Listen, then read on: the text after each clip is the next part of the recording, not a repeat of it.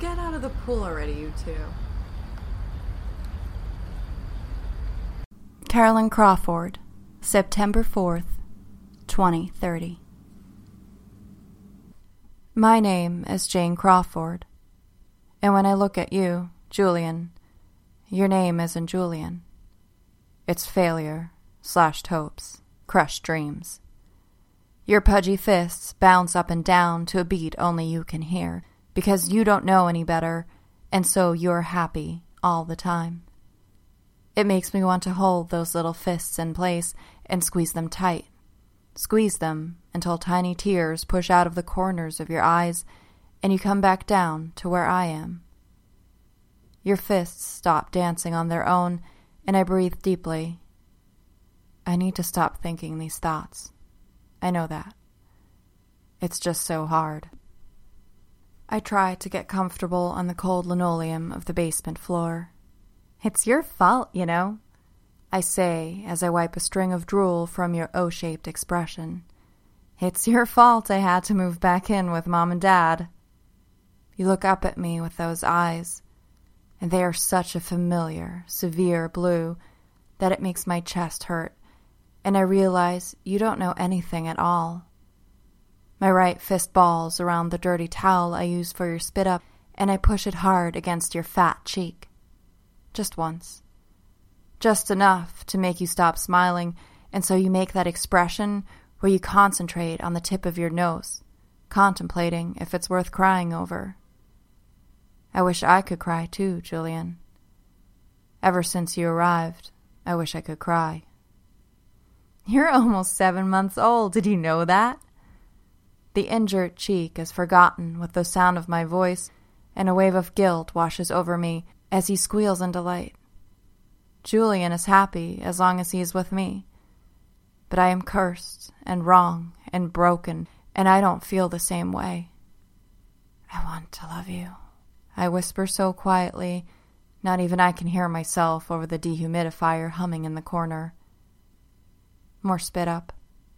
I wipe it away, close my eyes, don't let my fist ball. Be stronger, Jane, be better. You're not like this. You were never like this. Remember yourself. Remember who you were the last time you lived in this house, and be her again. I almost laugh. When I left this house, never thinking in a million years I would return for more than a week, I was 18 years old. I left with so much hope strapped to my body, I basically floated through the front door and into the back seat of my parents' car so they could drive me to my freshman year of college. All of my hopes have been severed and sunk along the way. Now here I am, back again. 18-year-old me would not approve. 18-year-old me would scream at me that I should have gotten on a plane and done what needed to be done. And yes, I could have gone to Europe and avoided all of this. But the tickets are so expensive. And everyone would know. Last-minute trips to Europe raise eyebrows and set the rumor mill going, and of course there is the possibility of jail if someone can prove it. It's rare, but it does happen.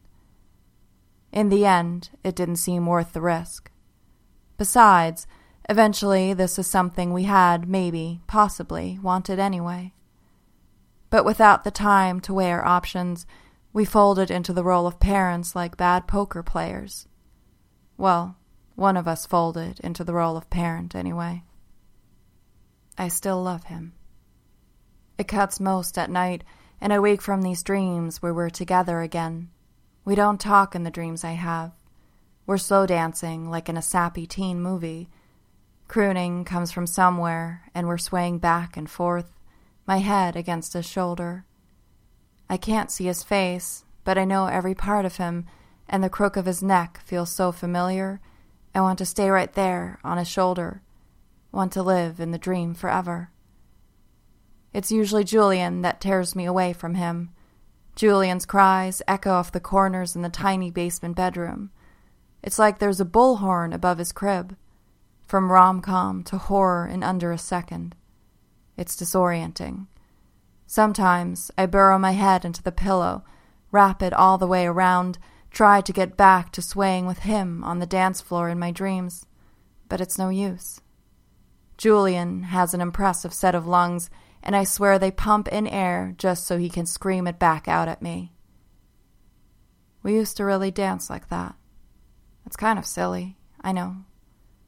But I loved it. It was one of the many things I loved about us. It didn't matter where we were. Walking through the park or down Fifth Avenue, we'd duck behind a tree or onto a stoop, and we'd hug each other close and sway just for a moment. Quiet reassurance in a loud place. Forget about the world and our worries, and I was so convinced then that we could survive anything together. When I got stuck on my dissertation, we swayed under a bridge in the park. When his deal at work went sour, we swayed outside of a Starbucks. Having a baby, we never did sway to that. Every time, when Julian's screams prevail and the dream leaks from my brain into the mattress, I remember what he did. And for a little while, the burden of still loving him goes away, and I have the strength to get up and feed our child without him there to help me. My dad is obsessed with the pool in the backyard. I think it's his way of dealing with retirement. The basement is at ground level, and I can see him through the small window as he works away out there.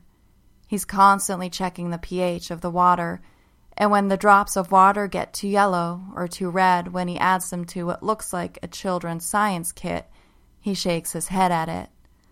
Not like he's shaking his head no, but like a horse that is about to buck, angry, flared nostrils, like he can't believe this is happening to him. We have a routine, Julian and I.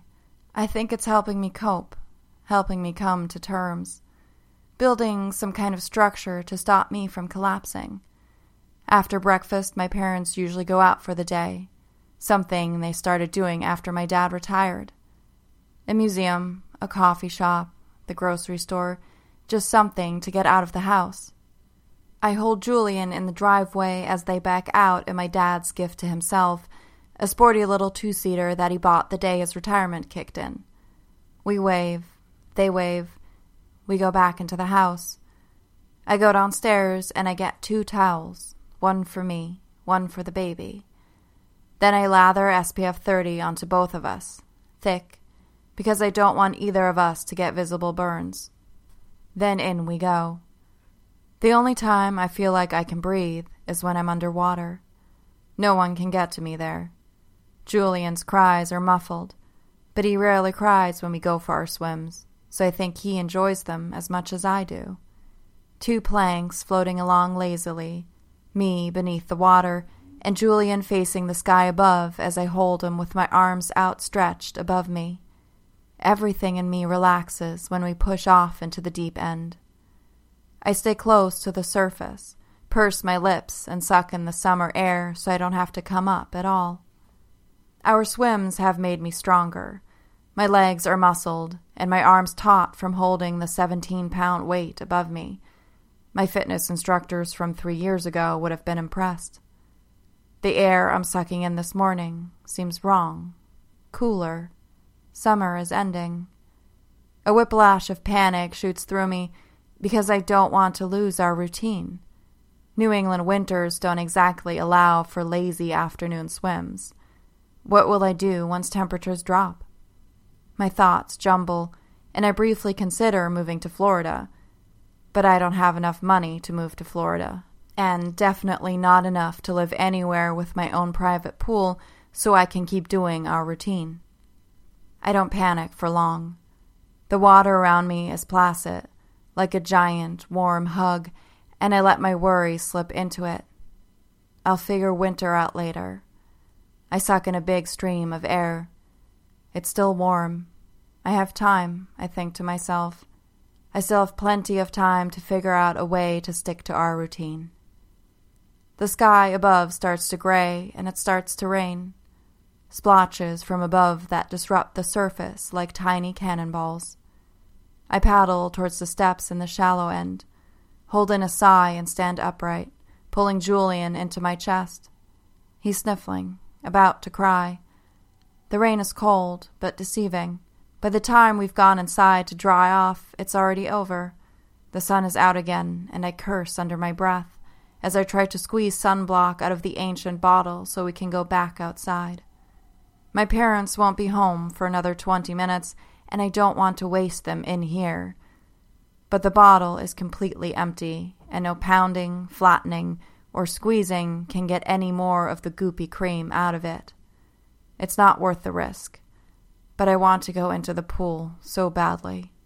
I stare at the pool, its water clear and inviting, and I feel like it's mocking me, and like my dad is mocking me for making the water so fucking perfect, and that even the weather is toying with me, making us towel off when there's no sunblock left in the bottle. Julian starts to cry for no reason.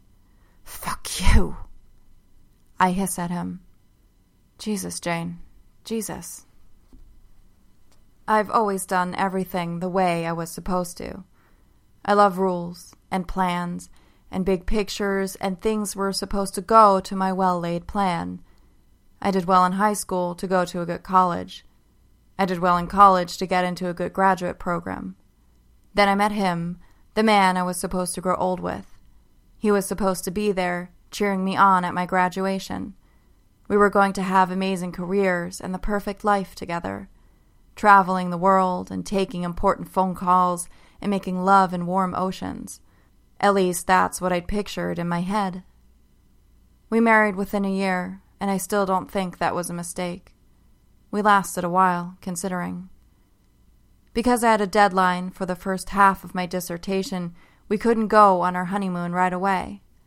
The history of women's role in the early Roman Empire, not much to go on. Women weren't allowed to write back then, and all the accounts were written by men. I had to read between the lines to glean information.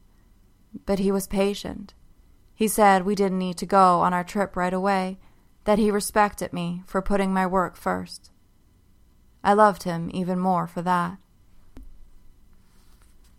It was almost a year later when we finally got away. I was close to finishing my dissertation by then. 2 years tops, my mentor told me, and you'll be on your way to great things. 2 years seems like nothing. Our honeymoon was a week spent on white sandy beaches. Julian was conceived in a tiny room on a hillside made of stone equally white. I'd erase that entire goddamn week if I could, beaches and all. I flipped through the stations on my parents' TV with him on my lap, eyeing the pool through the screen porch. We came back from the honeymoon, happy and tan, back to work within a day, our lives going back to normal like nothing had happened. But I could feel it somehow. New aches I'd never had before. The sides of my chest groaned with them. Bras became the enemy as my breasts grew tender. And I knew something was wrong, but I didn't want to think about it, because we just spent all our money on the tickets to Greece. Maybe I could claim we'd forgotten something there, a flimsy excuse to board a plane and return, just in case my fears were confirmed. 5 weeks later, I peed on the stick of a pregnancy test. I stared at the plastic wand, shaped like a thermometer, and shook it, like it really was one, like my mother used to before she'd shove it in my mouth as a kid. Reset. Please reset. I kept shaking it, but it wouldn't. When I told him, he wasn't happy. There were no photos of us posted online with him pointing to my belly and smiling. We weren't ready, and we knew it. There was a lot of sighing and silence. We stopped touching each other, because that's how the whole mess had started, and I felt so alone. But I didn't want to touch him either. I wish I had planned for this, but I didn't know how to plan for something I didn't want in the first place. The sound of the garage door startles me. I must have nodded off. Julian has drooled all over me, but it's okay. I'm still wrapped in a towel. I quickly take him downstairs and change into sweats and a t-shirt. My parents don't need to know about our little swim routine. Dad would probably worry Julian might make the pool dirty. I dress Julian in a onesie that reads, "My mom says I'm the coolest," and head upstairs. Have a nice time? I ask, and my parents turn away from the plastic bags on the counter. My mother laughs. Yes, we had a magical time at the Stop and Save. Shoot, Dave, did you get the big trash bags? There's rustling as they both search the sea of bags. No, we must have forgotten them. My dad stands back and scratches the back of his head. I can go get them, I offer. I am out of sunblock, and this is the perfect excuse to go to the store. They turn slowly to face me. My parents have been cautious around me. I think they are trying to tread lightly, which is in sharp contrast to my teenage years. My mother didn't accept knocking as a concept then, so the fact that they've put on their kid gloves now has made it weird between us. Are you sure? My mother says, and I can tell she's trying to gauge me somehow. Yeah, why not? It's not the first time I've gone to the grocery store. It's a 10-minute drive, and I know how to drive. Dad taught me, after all. I laugh a little, but it sounds forced. My mom inhales, and it looks like a deep sigh, but she emits no sound. It's just, you've seemed a bit tired lately, that's all. I can get the bags tomorrow. No, it's fine. Julian and I can go, right, buddy? I turn to him, bouncing him on my hip like I've seen other women do. Oh no, that's okay. We can take care of him while you go to the store. We could use the quality time anyway, right, little guy? My mother is making some sort of face that she thinks babies like and is coming closer to pinch Julian's cheek. I turn and deny her. Her face drops and sags in disappointment. When did she get so old? My dad hands me the keys to the Ford, no zippy two-seater for Julian and I. My mother gives him a warning side glance, but he shrugs. Grab some OJ while you're there, he says. I let my mother hold Julian while I put on my sneakers, and it feels like I have to tear him from her arms to put him in the booster seat in the back of the Ford. Mom, we'll be back in like 30 minutes. Relax. I have my phone if you want me to grab anything else. Of course. See you soon. Feigning a chipper smile, she waves us off and we back out and onto the street. She walks out after us and doesn't stop waving until we take a right out onto the main road. We pull into the supermarket parking lot. It's empty, but I decide to park on the far end from the supermarket. I like walking. I miss walking. The suburbs don't let you walk like cities do. I'm halfway across the lot when it starts to rain, hard. Summer impulse showers, formed from heat and sticky humidity, the kind of drops that sting your skin, make you wish your arms were thick with hair to fend them off. Within 5 seconds, we are completely drenched. I stop walking towards the store, just stand there getting soaked. Why didn't I park closer? Why didn't I anticipate this after the rain earlier? Why am I not one of those mothers that carries an umbrella in her purse? Jesus, I don't even carry a purse. I look down at Julian. He is drenched. I can already feel the stares of the people inside the store, the stares that say, "You're the bad mom who let her kid get wet in the rain because she couldn't think ahead."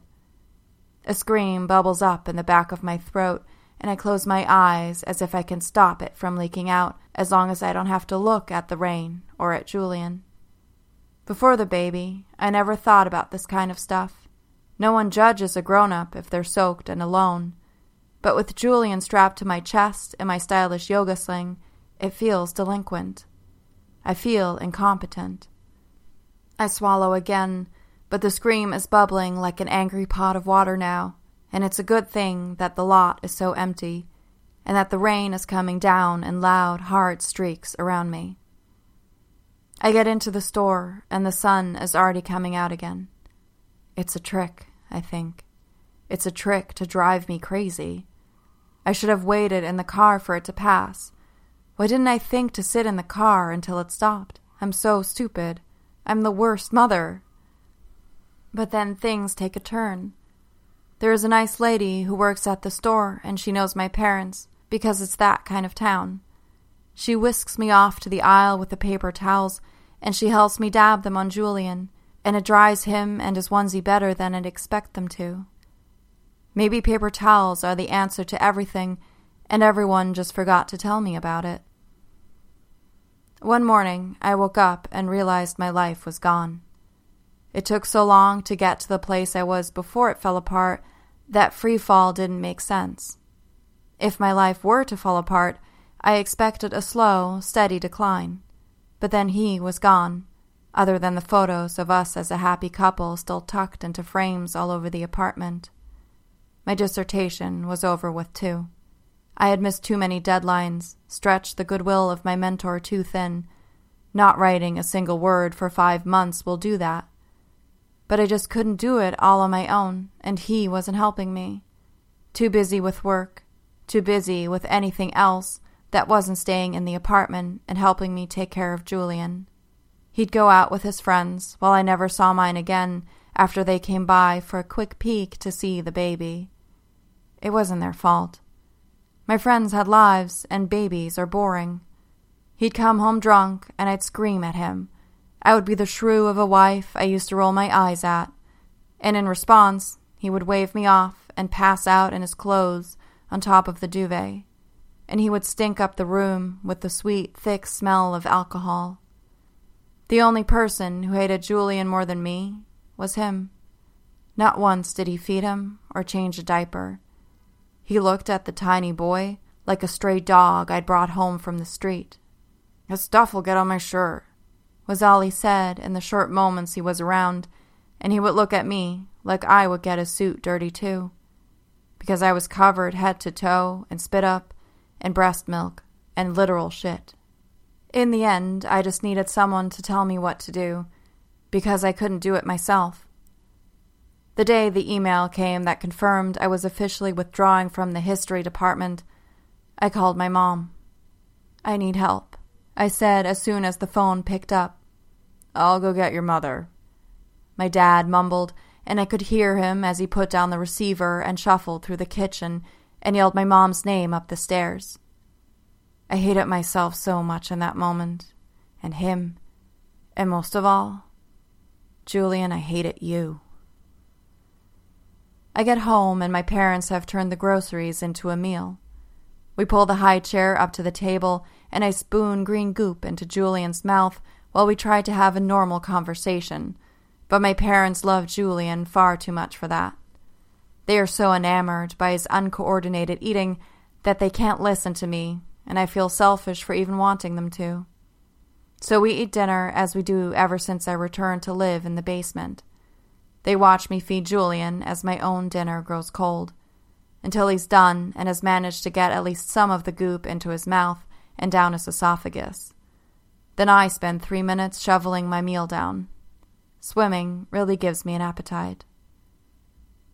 They don't tell me about the letter until I finish shoveling the noodles down my throat, but when I look up, my dad's expression is like a mask I've seen him put on since I was a little girl. The worried dad mask. "What's up?" I turn to my mother, and she too looks uncomfortable. "We checked the mail while you were out." She swallows a sigh and stands up to get it from the counter. "It's from a lawyer in New York," she says over her shoulder. I say nothing as I take it from her, and for once I don't make a fuss about them wanting to take Julian for a while. With the letter clutched in my hand, I go downstairs and into my small bedroom. With my feet propped onto the crib's edge, I lie down onto the bed and slowly open it. Even though I know what's inside, there's some strange feeling of cruel hope. Maybe he's changed his mind. Maybe this letter is a letter of reconciliation he sent from his lawyer's office. The lines are single-spaced, official-looking. A sticker in the shape of an arrow, glowing neon pink, indicates where I am to sign. He couldn't even do it in person.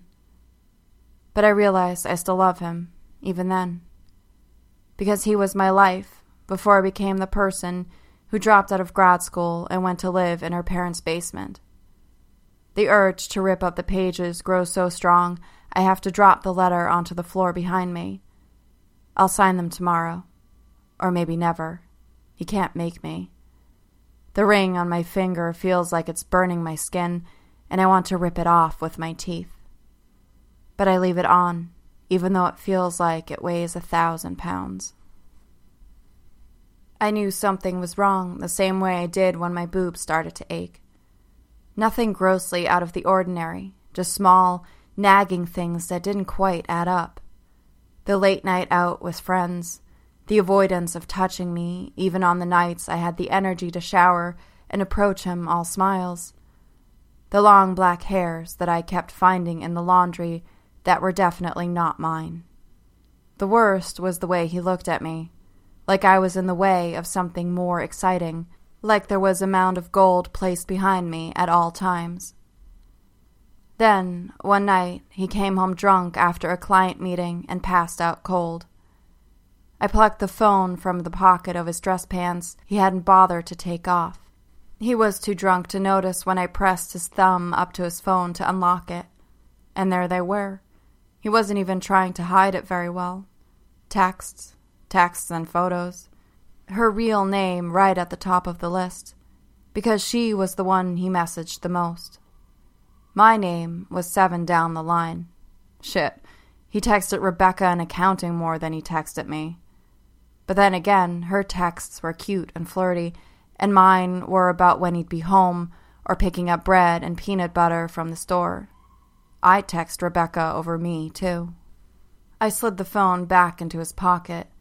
He wouldn't know for 2 weeks that I knew about the woman with the long black hair, about her cool job at an art gallery, that it was a cushy job where she got off at 5 and 4 on Thursdays. He didn't find out until I showed up at her gallery, pushing Julian in a stroller ahead of me like I was going to ram down the door and fight her for him. We didn't fight. Instead, she took one look at me and ran the other way. It's hard to run with a stroller. I've seen moms do it, but they're the extra sporty kind. The ones that wear bright running shoes to make sure you acknowledge their efforts. The cool girl from the art gallery with the long black hair lost me in the after-work crowd, and then it took me over an hour to get all the way back uptown on the packed subway. When he got home that night, he didn't say much. He didn't beg, and why should he? He was married to a crazy woman and had a baby with her that wasn't planned and that he didn't really want. He had just won his get-out-of-jail-free card thanks to my little stunt of stalking his new girlfriend. He packed a bag that night. He didn't want my forgiveness. He just wanted to leave me. Said he would stay at her place for now, but meant forever. After he left, I sat on his side of the bed, with Julian in my arms, too numb to cry. I looked at the stacks of paper on the desk across from me. Remnants of my studies, a life so far removed from me then I could never grasp it again. Not with Julian in my arms. I squeezed him closer then, and I didn't stop until he cried. The next morning, Julian is running a fever and his nose is running, and he cries because he's so uncomfortable. I wait downstairs until my parents finish breakfast. Then I listen for the garage door so we can start our daily routine. I'm sure Julian will be fine to go swimming, even though he's got a little bit of a cold. The new sunblock is smooth like olive oil, and Julian perks up as I lather his soft skin. He likes being touched, especially by me. I know! It's swim time! It's so exciting! I try to make my voice sound cheery, motherly. Julian beams at me, his chubby cheeks plumping into red round balls. I lift him up and walk to the other side of the bed to grab my phone from the nightstand. The crinkling sound of paper beneath my feet reminds me of the letter from the night before. I don't look down, but go straight out back without grabbing the towels from the linen closet. Right out the back, straight to the pool. I am walking on the dirt and the red tiles of the walkway, but all I can feel beneath my feet is the paper crinkling. Straight shot into the pool, right down the steps. Relief. The water engulfs my thighs and I exhale deeply. Barrel towards the deep end. Water up to my chest, and I exhale again, holding Julian in front of me as he coughs a little, but squeals in delight as his toes splash in the warm water. I flip onto my back and extend Julian up to the sky so he can look at the puffy white clouds above. Kicking, I make my way to the deep end of the pool. The world beneath the surface is silent. Halfway to the deep end of the pool, I let my left hand drop, balancing Julian on my right palm. The diamond scrapes along the bottom of the pool, and I am shocked that I can hear its chafing. I keep paddling with my feet, and I don't know why, but I can't get myself to detach the diamond from the bottom of the pool. A large bubble escapes from Julian, seesawing on my right palm, and for a moment I wonder if he's screaming. I wonder if that's even possible. I close my eyes and inhale. My lungs burn from the ache for oxygen, but I close my eyes tighter and it's bearable. It feels like I'm about to cough. My chest is heaving, and a spasm moves through me, shakes me so hard I lose my grip. My head convulses as my body is trying to get somewhere safe, and my eyes shoot open even though I don't want them to. Sunlight ripples above me from the edges of the pool. Beautiful half-moons of yellow, and I can almost smell the air above, taste it. The green of the oak tree that stands next to the pool sways in and out. White, puffy clouds hang above us. He's just out of reach, maybe 2 feet away from my outstretched hand, twirling like a football in slow motion, like I've just tossed him through the air. A tiny, twirling dancer. Julian no longer looks to the sky above.